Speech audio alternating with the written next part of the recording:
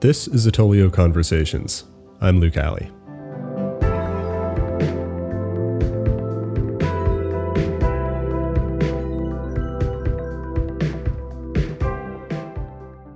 On today's episode, our co-founder Mark Matta talks with Greg Tchetti, CIO of State Auto Insurance.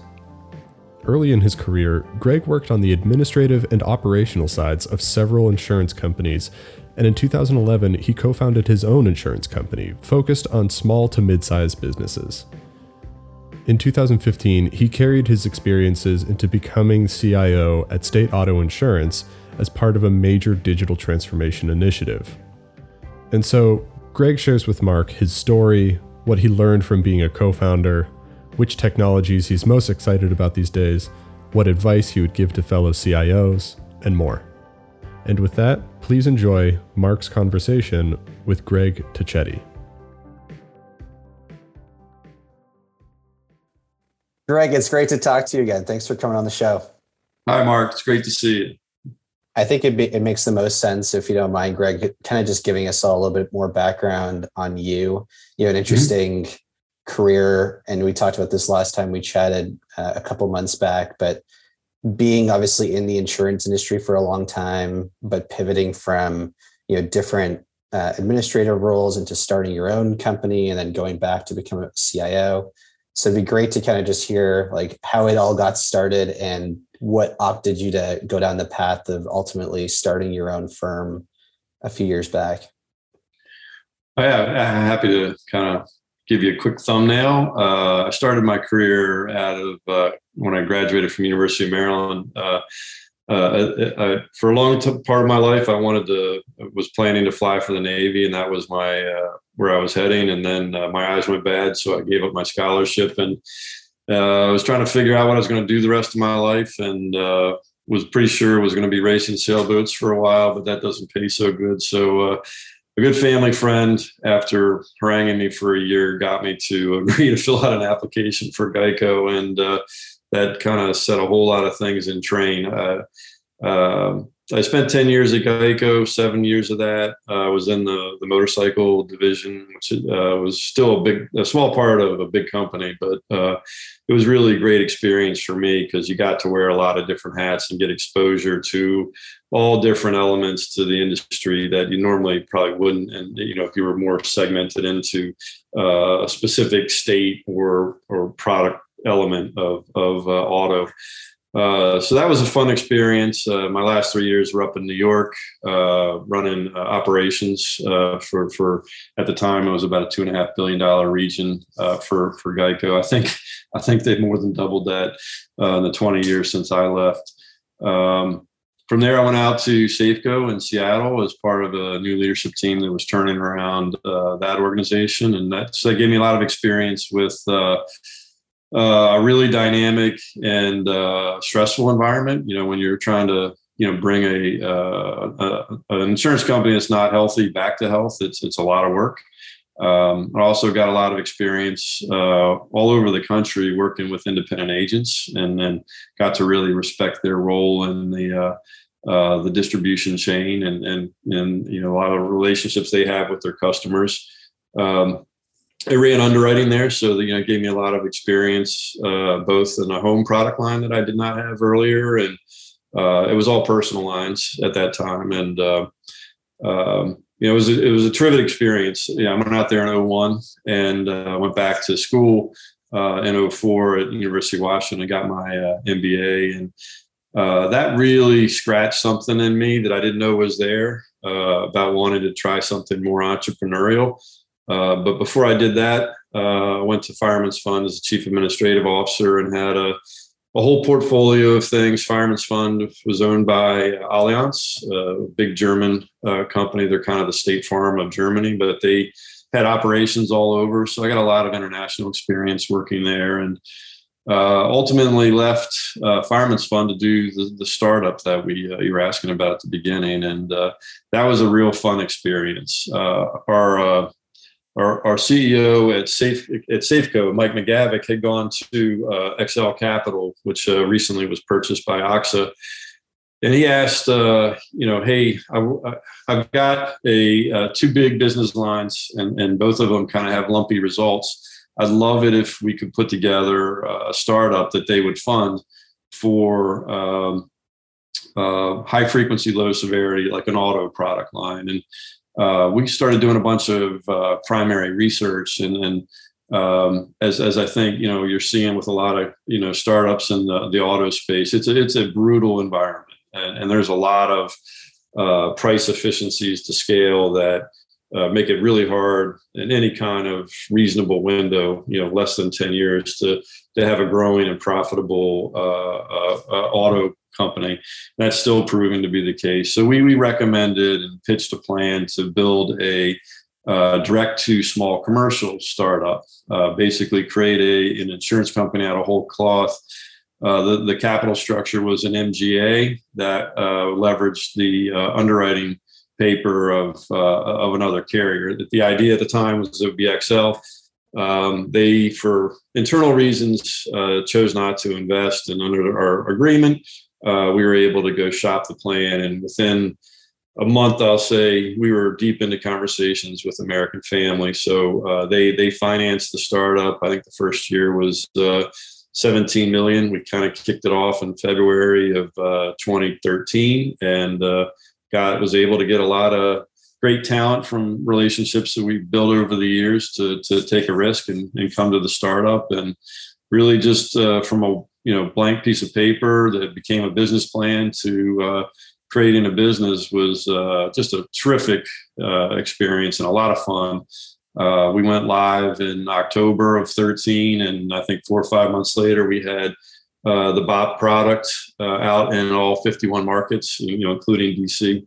And we're starting to build out the commercial auto, and then that was going to be followed by the workers' comp. So it was a terrific experience, and for me, the really interesting thing was, if you think about, like, in my career, you work in big companies and you have HR and you have all, legal, and you have all these different elements that you rely on, that as a startup, you got to think differently about that whole equation. You can't just, have a ton of people. So being able to really think more creatively about what your value levers are and how you can, in effect, rent resources versus having the dollars, for people capital really targeted to the areas that were going to make a big difference. And that was, to me, a fascinating experience, and how to both think differently and creatively, but how to really run an efficient operation. And brought a lot of that to my current role, where I'm the Chief Strategy and Information Officer for State Auto. I came here 6 years ago with, again, a whole new leadership team to turn around State Auto that had kind of 10 years of shrinking policyholder counts and profitability issues, and was the architect really of the digital strategy transformation. And in really record time, we put 14 statutory lines on a greenfielded new platform, heavily using Amazon. We're a big partner of theirs. And now we're even maturing the platform that we started building 6 years ago to heavily leverage microservices and are building our own cloud native apps. So we went from really not being on the digital path at all to, in my opinion, I think we're really way out in front of a lot of our competitors right now. I have a few things I want to ask based on that history, which was awesome. I guess first question's like, if you're going out and trying to start a new insurance company, like, how do you even get started? Because I feel like part of it, sounds kind of crazy for me to be able to go out and, say you can raise the capital, but just to even get clients to even know about you or want to onboard with you, like, what's that process like? That was wild. And there was so many elements of the business plan that, remarkably were like spot on. I was fairly confident we could, build everything and get it launched for that first 17 million. And I think we did it for 15 million. But the real question, it was, to your point, how are you going to get people to come to you?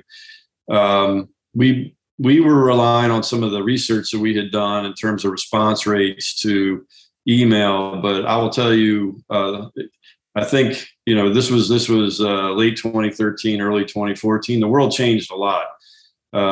To give you an example, in the Geico days, back before internet, you had kind of a 1.5% response rate to a direct mail campaign. And as we were talking to a lot of digital marketers back in 2013, 2014, they were saying, you're not going to get that. You might get 0.75%. We would send out 500,000 emails and get 2 responses. So it was abysmal. That plan had to go out the window pretty quickly. So I think we figured out before a lot of people that email is not the best way to get people's attention. What we really worked on was getting, for the customers that we were selling, we found that an interesting dynamic with commercial insurance is, other than Hiscox at the time, I think there's a bunch of more direct to business owner companies now, but at the time, Hiscox and us were really the only two. And we had built a really, really efficient sales platform. And so one of the things that we found was we were selling a ton of business on the weekends when a lot of the insurance agencies that would normally service those customers were not open. So we found this niche initially around weekends and after hours. It was kind of depressing when we first went live because we were all excited, we were going to start selling policies, and it took 6 hours to sell the first policy. I got so frustrated. I went on Amazon and I bought this brass bell. We were in an old warehouse that had these 2 foot wide old big beams. And I screwed it into the beam so we would ring a bell whenever we had a sale. There wasn't a whole lot of bell ringing that first day, but what we found was a lot of word of mouth, which isn't probably too surprising when you think about it. Entrepreneurs tend to move in the same circles, and hey, I need an accountant, I need a lawyer, what did you do for insurance? And so we got a lot of that. And the platform that we built was very personalized. So if you said you were a plumber, the imagery and the text was relevant to that industry. Same thing if you had a coffee shop. So that got a lot of accolades, and we got a lot of high ratings. And so we learned, the whole process to get, the official, 5-star rating and how many comments you had to have before it would get certified and all that jazz. But once we got to that point, things really took off. Our organic search really started climbing pretty rapidly. And because the platform was so attractive and had those ability to really white label or personalize, we were actually really far down the path with getting to be the primary recommended carrier for Costco's business insurance. That would have changed the world for us anyway. But we were it took, it didn't go on the slope that I had planned growth wise, but once we kind of got the flywheel going, it really became a very a nice pattern to watch growth wise. And interestingly, even though we weren't paying commissions and we were a direct player, I had a lot of conversations with agents that would tell me, can you just can you write this account for me? And I don't even want commission. It's just your system is so easy to use. I only want you to agree, and I'll do on a gentleman's agreement, that if this account that I'm giving you, if it becomes a bigger business, that I own that customer relationship and I can take it back. And I said, absolutely, that's fine by me. So I had a lot of actually a whole bunch of independent agents bought their insurance through us, ironically. So do you stem that back to just being personalized in a world where everyone was kind of just doing the same thing? Like you mentioned, you built this platform that made it so people felt like you were talking to them directly based on the industry that they're in, if you're a plumber versus an agent. I think that was an element. I also think that when we hit the schedule, like I said earlier on the build, but one of the blockers that we had, I was kind of a maniac around, what the screen looks and feels and sales flow was. And I just couldn't get the development and the business team to and it was just my fault. I couldn't really articulate what I was wanting.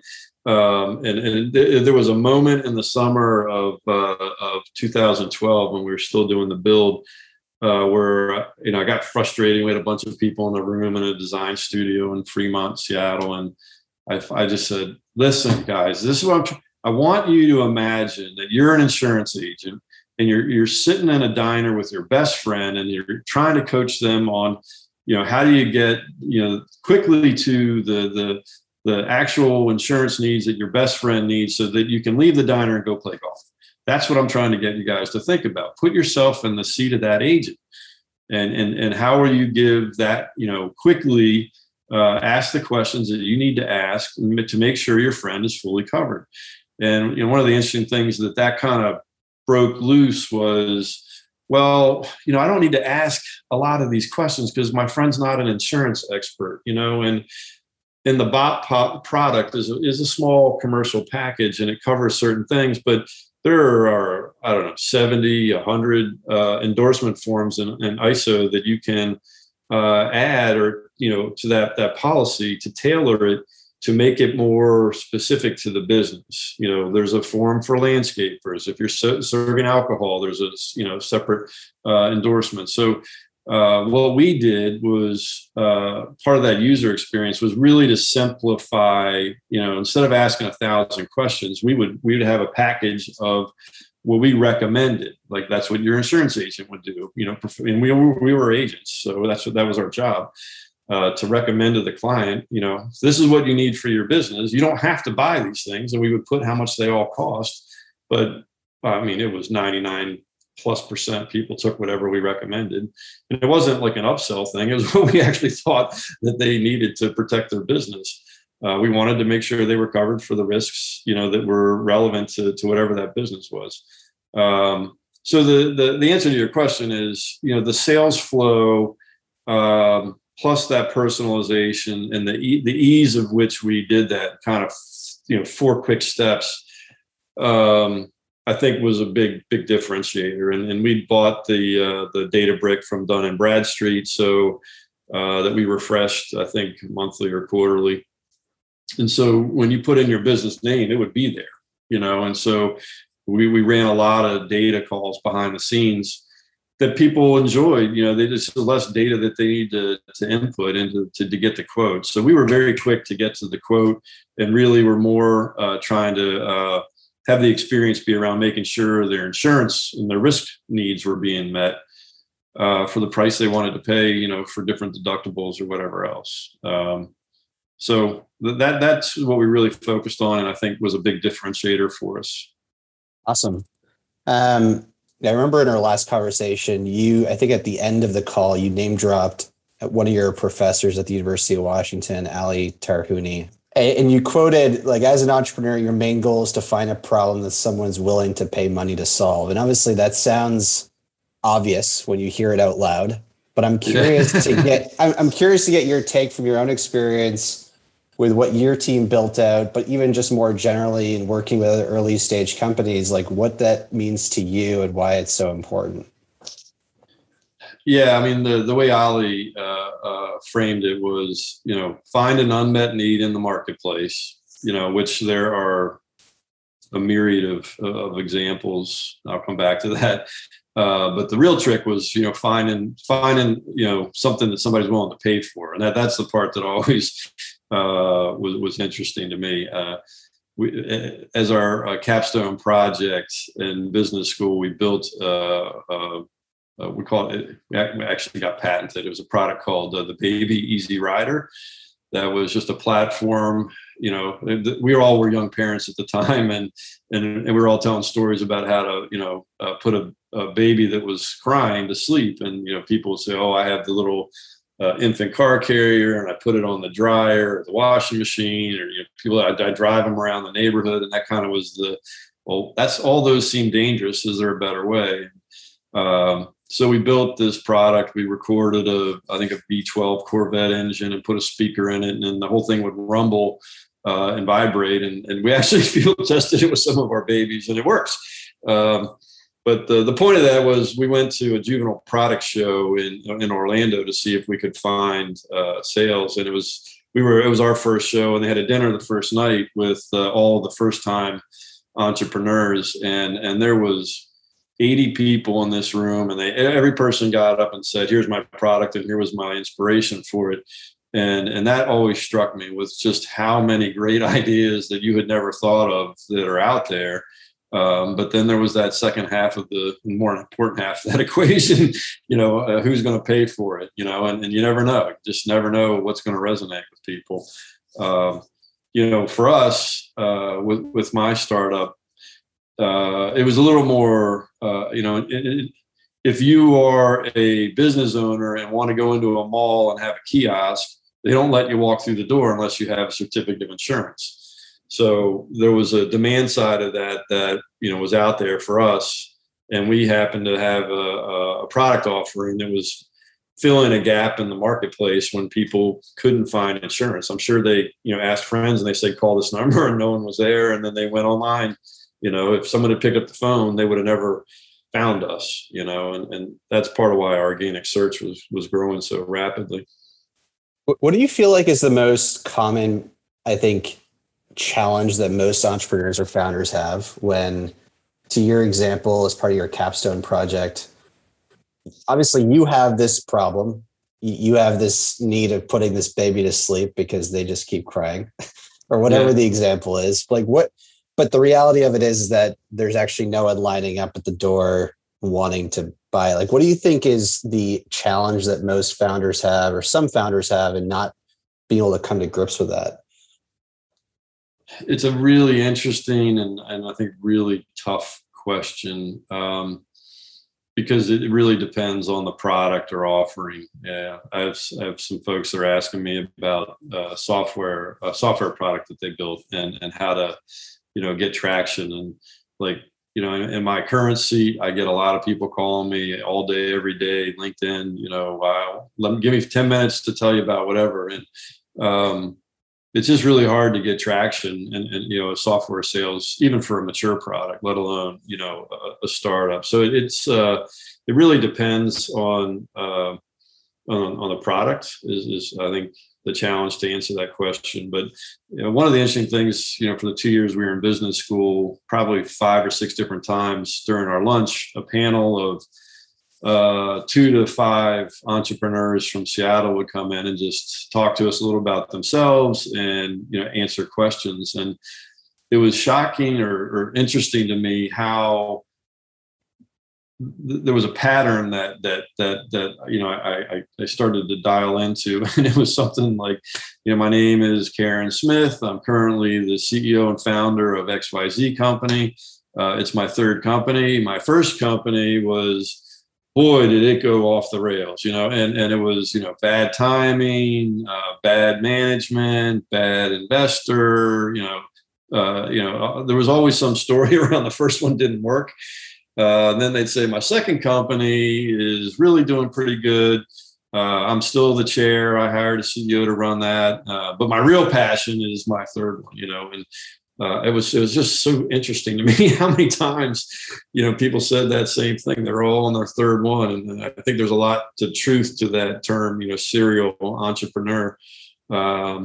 And, at the time I was, getting a corporate paycheck and I was just like little kids and worried about college and mortgages. And I was like, man, these guys must have cast iron stomachs to just be willing to, roll the dice on all these things. But, I don't know what the failure rate on restaurants, you hear numbers like 50%, but people keep trying. And, there's a lot of restaurants still, and they're still serving food. So, people figure it out, that's the fun part about,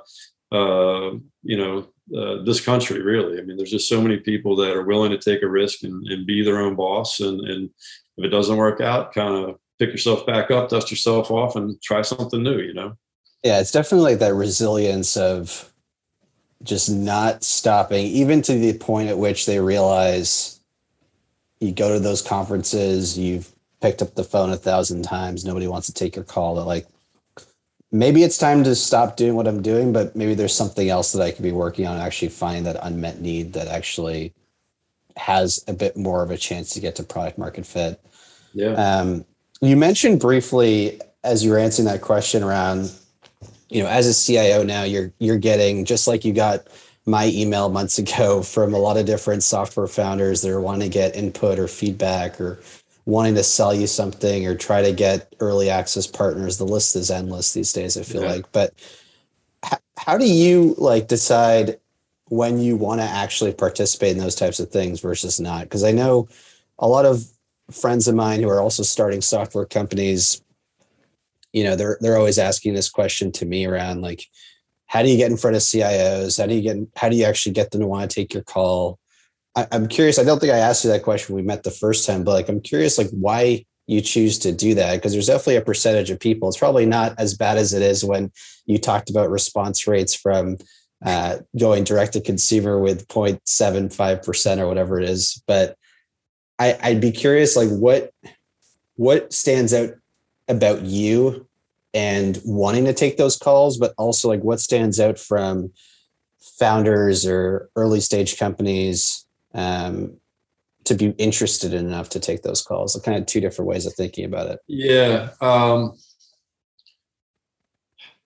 With respect to talking to startups, I do a lot of mentoring for InsurTech entrepreneurs, and I enjoy hearing about new ideas, and I like to the extent that I have anything to add to the conversation, try to help people in their journey. I'd love to see other people be successful. So that's part of why I take the calls. I don't take most software sales calls for two reasons. One, I'm not really the most honestly qualified person to evaluate most of those products. If it's a business idea, I really need our business teams to be the champion of those.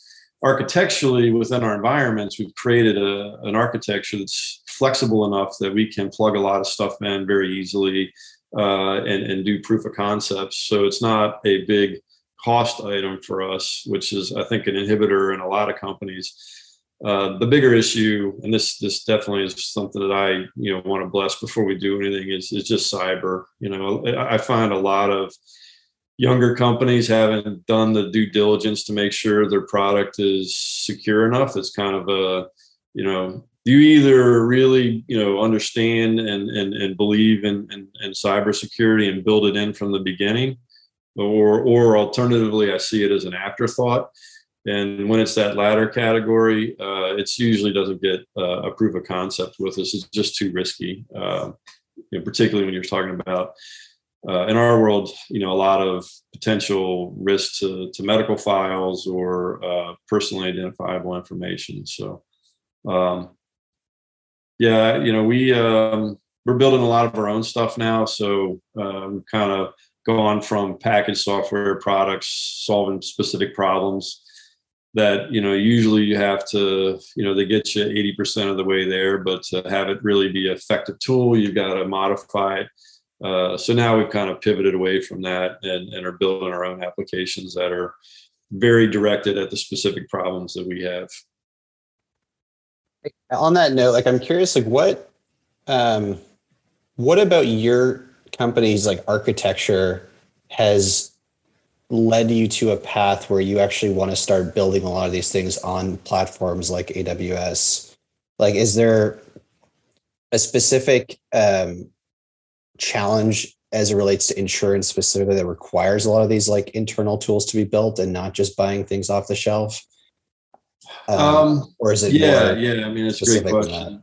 Yeah, so in our world, there's you either build it yourself, and there's companies that do certainly do that, or you acquire software for like your core systems, your policy administration, billing, and claims handling. So we are in that category. We acquire a product, but that product does not have a great A, architecture, or B, user experience. And I won't say the name of the company, but We do a lot of traveling pre-COVID and meet face to face with a lot of our independent agents around the country. And I had gone through, my kind of 15 minutes of, what's coming up from my shop in the next year. And during the Q&A section, one of the agents said, "I thought you guys use company X for your billing and policy." And I said, "Yes, that's accurate." And they go, "No, you don't, because I won't say the name, but one of my competitors also uses company X." And he said, "Their sales experience is terrible and yours is awesome. So you can't be using the same product." I said, "Well, we actually are, but we don't use their screens. We built our own on top of that core application because we want you guys to have very, very similar to the sales experience I mentioned with my startup.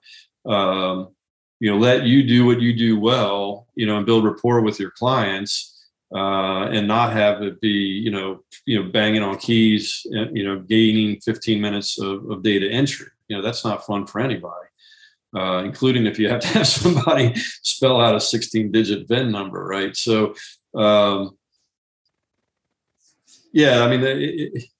the core of it. There's not a software product that does things the way that we want them done. It is the easy answer. And, I think they would like to be that partner and obviously get more money from you.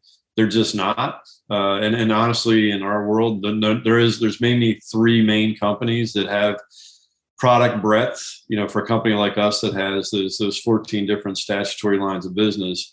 And there's always people that are trying to get into that space for sure. But for us, there's just not a solution that, and even what we've built isn't where I want it, to be honest, right? Probably the right mentality, though. It's never done. Yeah, no, yeah. I mean, but the the personalization and the white labeling, what I want to be able to do is have an agent. It's interesting. Like I said, I went to Safeco almost 20 years ago. Well, actually, it was the 17th. Yeah, today, 20 years exactly. I learned a lot about the independent agents and talking to a lot of customers. And it was interesting education, having come from Geico, where you would actually physically talk to your customers directly. A lot of the insurance customers in the independent agent world think the agent is the company, and so, and funny side story, I was having a conversation with some agents in California, and I was challenging them on why our retention, Safeco's at the time, with that agency was so poor. And we went back and forth, well, they're like, "My retention is great." And I'm like, "I'm looking at the number. It's terrible." It's one of those. And then we kind of all had this Bach moment when we realized, and then the agent said it right as I was finally cluing in. He's like, "Greg, you don't understand something. That's your retention with your company. I don't lose customers. The only time I lose a customer is if they die.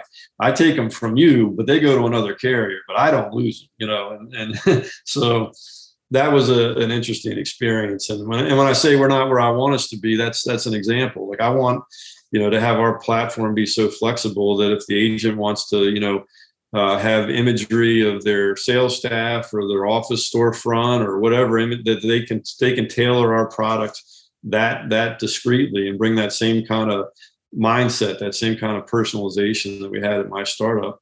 And again, it's the same overall philosophical approach. Agents have choices. They've got a lot of carriers that they can place business with, and I want them to choose us more than my competitors. And that personalization to me is one step on that path.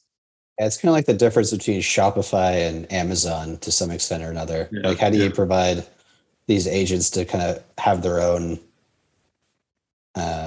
experience that they want to deliver to their customers versus just offering the same generic experience to everyone? And do it in a way that's not cost prohibitive. You could hire 1,000 IT people and host it for them, but that doesn't make sense. It's not the Amazon way of doing it. That's not the way I would do it. You bring up, this is a friend of mine is actually starting a company called Canopy Connect in the insurance space, mostly just to be able to pull deck pages from agents' clients really quickly. It's kind of similar to if you ever used Plaid, where you could insert all your banking information just by punching in your bank username and password, and all of a sudden now Plaid will take all your financial information and put it into a separate program. They're doing that for collecting deck pages from consumers, which I feel like goes back to this whole personalization thing of like why that's so important. Now you can not only have to like not ask all those questions to get them to read off your VIN number, like you said, but now can just focus on like that specific personalized experience that you're wanting to give to not just the independent agents, but to their customers as well. Yeah, we're doing some of that in the commercial space, OCR on an Accord app or whatever that pre-fills a lot of the information and kind of gives you a quick quote on the same coverages. But this is the point I was making earlier, you're sitting across the table from your best friend. The important part of that conversation with the client isn't all the perfunctory stuff. It is understanding their business or understanding their personal life, depending on whatever product that you're selling, so that you make sure that they are covered for the risks that they are worried about, and that you impart some level of knowledge. There's a reason why in the face of billions of dollars of advertising every year and probably 3x that in IT spend, why the direct channel hasn't taken over the world. In personal auto, certainly Geico, USAA, Progressive have done well in the direct world, but it hasn't taken too much market share in the homeowners. And there's a lot of people that have tried, and it's taken almost no market share in the commercial side. I think that will change, particularly if carriers don't get better at the things that we've been talking about. There is an unmet need for sure. If you're a business owner and want to get good insurance advice quickly and personalized and get on with running your business, there's not a lot of outlets for that right now. Last question I'll ask you, and then we can see where we want to take it from there. Just end the call is, you've obviously talked a lot about, or at least briefly mentioned it and talked about it more in our conversation that we had a couple months back in terms of how your team is leveraging AWS, starting to build more specific experiences for your customers, like you've been talking about here. I'm curious, what's most exciting to you and your team these days from a technology perspective that goes back into how do you provide a really good experience for your independent agents that you're selling to? Yeah. That you're really excited about, that you feel we're just at the cusp of actually adopting it and starting to see the full impact of it as a result? Yeah, I'd say we're past the cusp, but the answer is, I was talking about these experiences and building our own. We went through kind of 2 iterations of building our own before we had this experience working with the Amazon Digital Innovation Workshop, where they kind of taught us how Amazon does what they do, how they work backwards, how they have their 2 pizza teams and how they get to a minimum lovable product, quickly. So that philosophical approach, we got some training on and implemented with our first product team about 1.5 years ago. I mean, literally a month before COVID hit. We were in a room and then it went remote. But actually right around now last year, we pushed the button on that first application, which was our first cloud native app, heavily utilizing microservices around the servicing question. I'm a agent and I want to quickly be able to service my account or my clients' accounts, and be able to really put your seat again in our customer here, the insurance agent, and try to build an application that meets their needs. And so that there was a technology component of it that was, as I said, heavily leveraging microservices. We also had 3 years ago moved away from our data warehouse and built a really robust data lake. So a lot of real-time data services were part of that package when we made that transition. So having those microservices that are very robust and reusable. So we're actually in beta testing on our first mobile app that's leveraging a lot of those same services. And that was a very low cost build for us. I mean, we had estimates of $5 or $6 million to build a mobile app that we chose to kind of go our own way. But the the technology piece I've already spoken to. The other piece of it was really getting to away from I'll call it a monolithic application run department that we were before, and getting to a more focused product team structure. So there's 4 engineers that work on that service application that I just mentioned. They're led by a business owner who, in my portfolio, I have all of our call centers.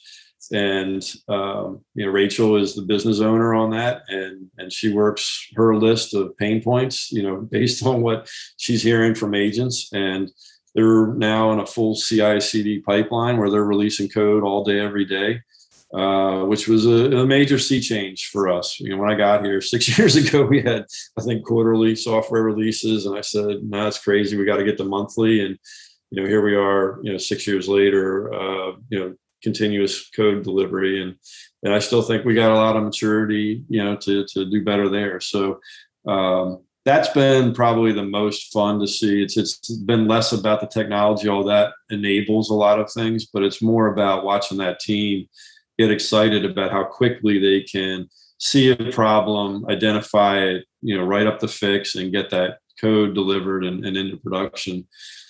It sounds like the real shift to full service ownership from an operational standpoint, which makes a lot of sense. Like I know there's a lot of enterprises that will say like their big shift is just adopting AWS, but that's only going to get you so far if you're still going about the same practices you've always done. It's one thing to move your loads from on-prem to cloud. You've done nothing fine. Really. But I mean, when you really, and my team, we're way out on the bleeding edge with Amazon now. We got a great partnership with them, and we were so far, they release things so fast. I mean, that they don't actually have the training developed for some of the stuff that we've got introduced to and are implementing. And that whole point that you just hit the nail on the head, we've democratized it to a point where the team feels the security and the ownership that they can push the envelope on trying new things. And as new services and tools get delivered by Amazon, or really, any one of our partner companies, they know they've got the green light to try to make the world better. And,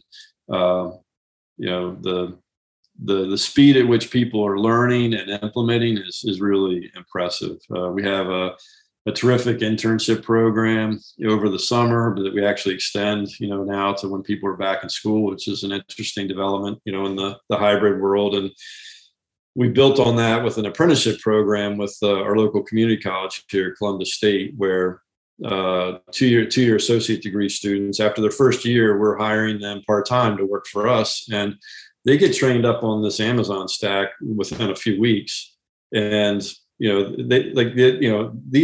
are transitioning adults. One guy was a carpenter and said, "My knees can't take it anymore. I want to go into software development." So there's all whole different perspectives and I mean, true diversity in its essence coming to us in this apprenticeship program.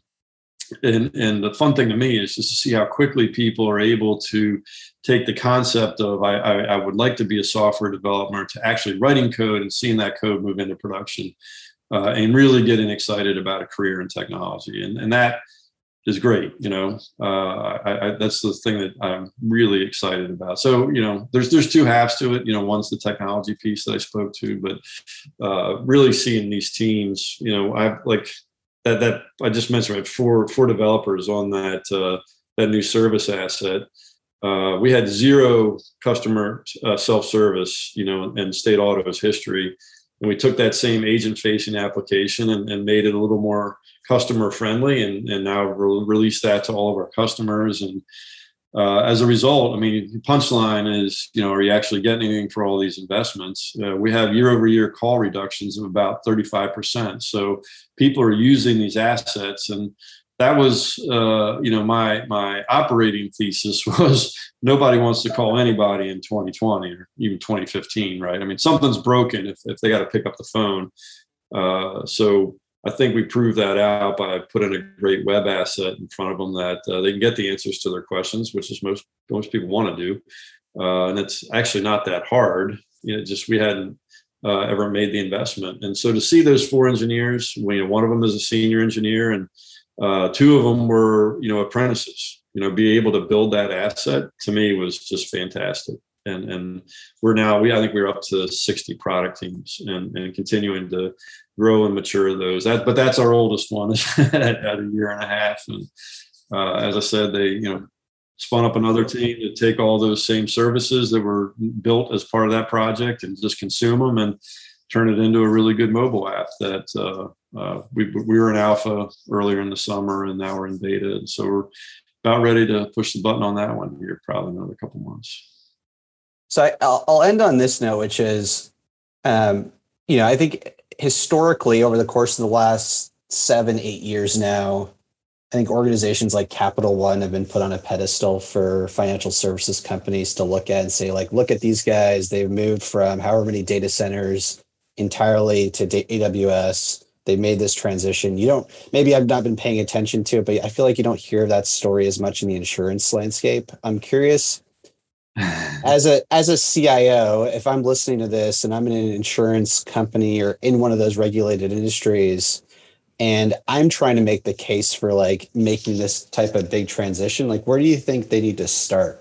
Or do they need to, like, what's the pitch to their CEO, to their board to actually invest and make these types of changes that need to happen? Yeah, I was blessed in that the company was in kind of rough shape, so I didn't have to have the conversations that I'll say a normal CIO would have to have. And a couple of my board members actually were not a fan of us having built 6 years or so before my tenure started a data center. And so I didn't really need to convince them, that it wasn't the best thing for us. But projecting myself into a normal CIO's role and having to have that conversation, I got a lot of good friends at competitors in the city, and they've actually had to go through some of those. It's hard if you put hundreds of millions of dollars into level 5 whatever data centers. You can't just walk away from that. So you're kind of into a hybrid world, no matter how you want to look at it. But to me, so you said it's harder to make the cost because you already sunk the cost debate. So the debate to me really is about, what do you want to be when you grow up? Do you want to be the same kind of IT shop that takes maybe monthly releases and incremental improvements to your products, or do you want to be a high velocity, very dynamic shop that can really move the needle for however you define your customer? And in my case, it's independent agents, and ultimately their customers, because if their customers are happy, then everybody's happy. And that's really it, and so you probably read, a lot about how COVID, forced a lot of more money getting spent in IT, for digital transformation. There's so many different flavors of what that means in the world that it's hard to chat about it. But the core of it to me is, are you at your core, as not just a CIO but at your leadership team, in agreement and in alignment that you need to change? And if you do, if your answer to that is, we're not happy with where we are, and we want to get better, we want to be different, to me, then you're starting a conversation on how, not if, you're going to move to a cloud offering. And in our case, I had used Amazon at my startup. I'm biased. I think they're better than the other, two big ones out there. But I candidly have no experience with Azure, and we did some work with Google Cloud, and I'm a big fan of the company. We're a G Suite shop. We don't use the Microsoft Office suite. And I think Google will figure it out. Eventually, they got plenty of money to spend experimenting. But the thing that I like most about Amazon is they really are very attuned to what their customers need. In our case, and they didn't charge me for that whole digital innovation workshop. They just said, you guys, would you like to learn how to do things differently? And we're kind of a culture that says yes to that question all the time.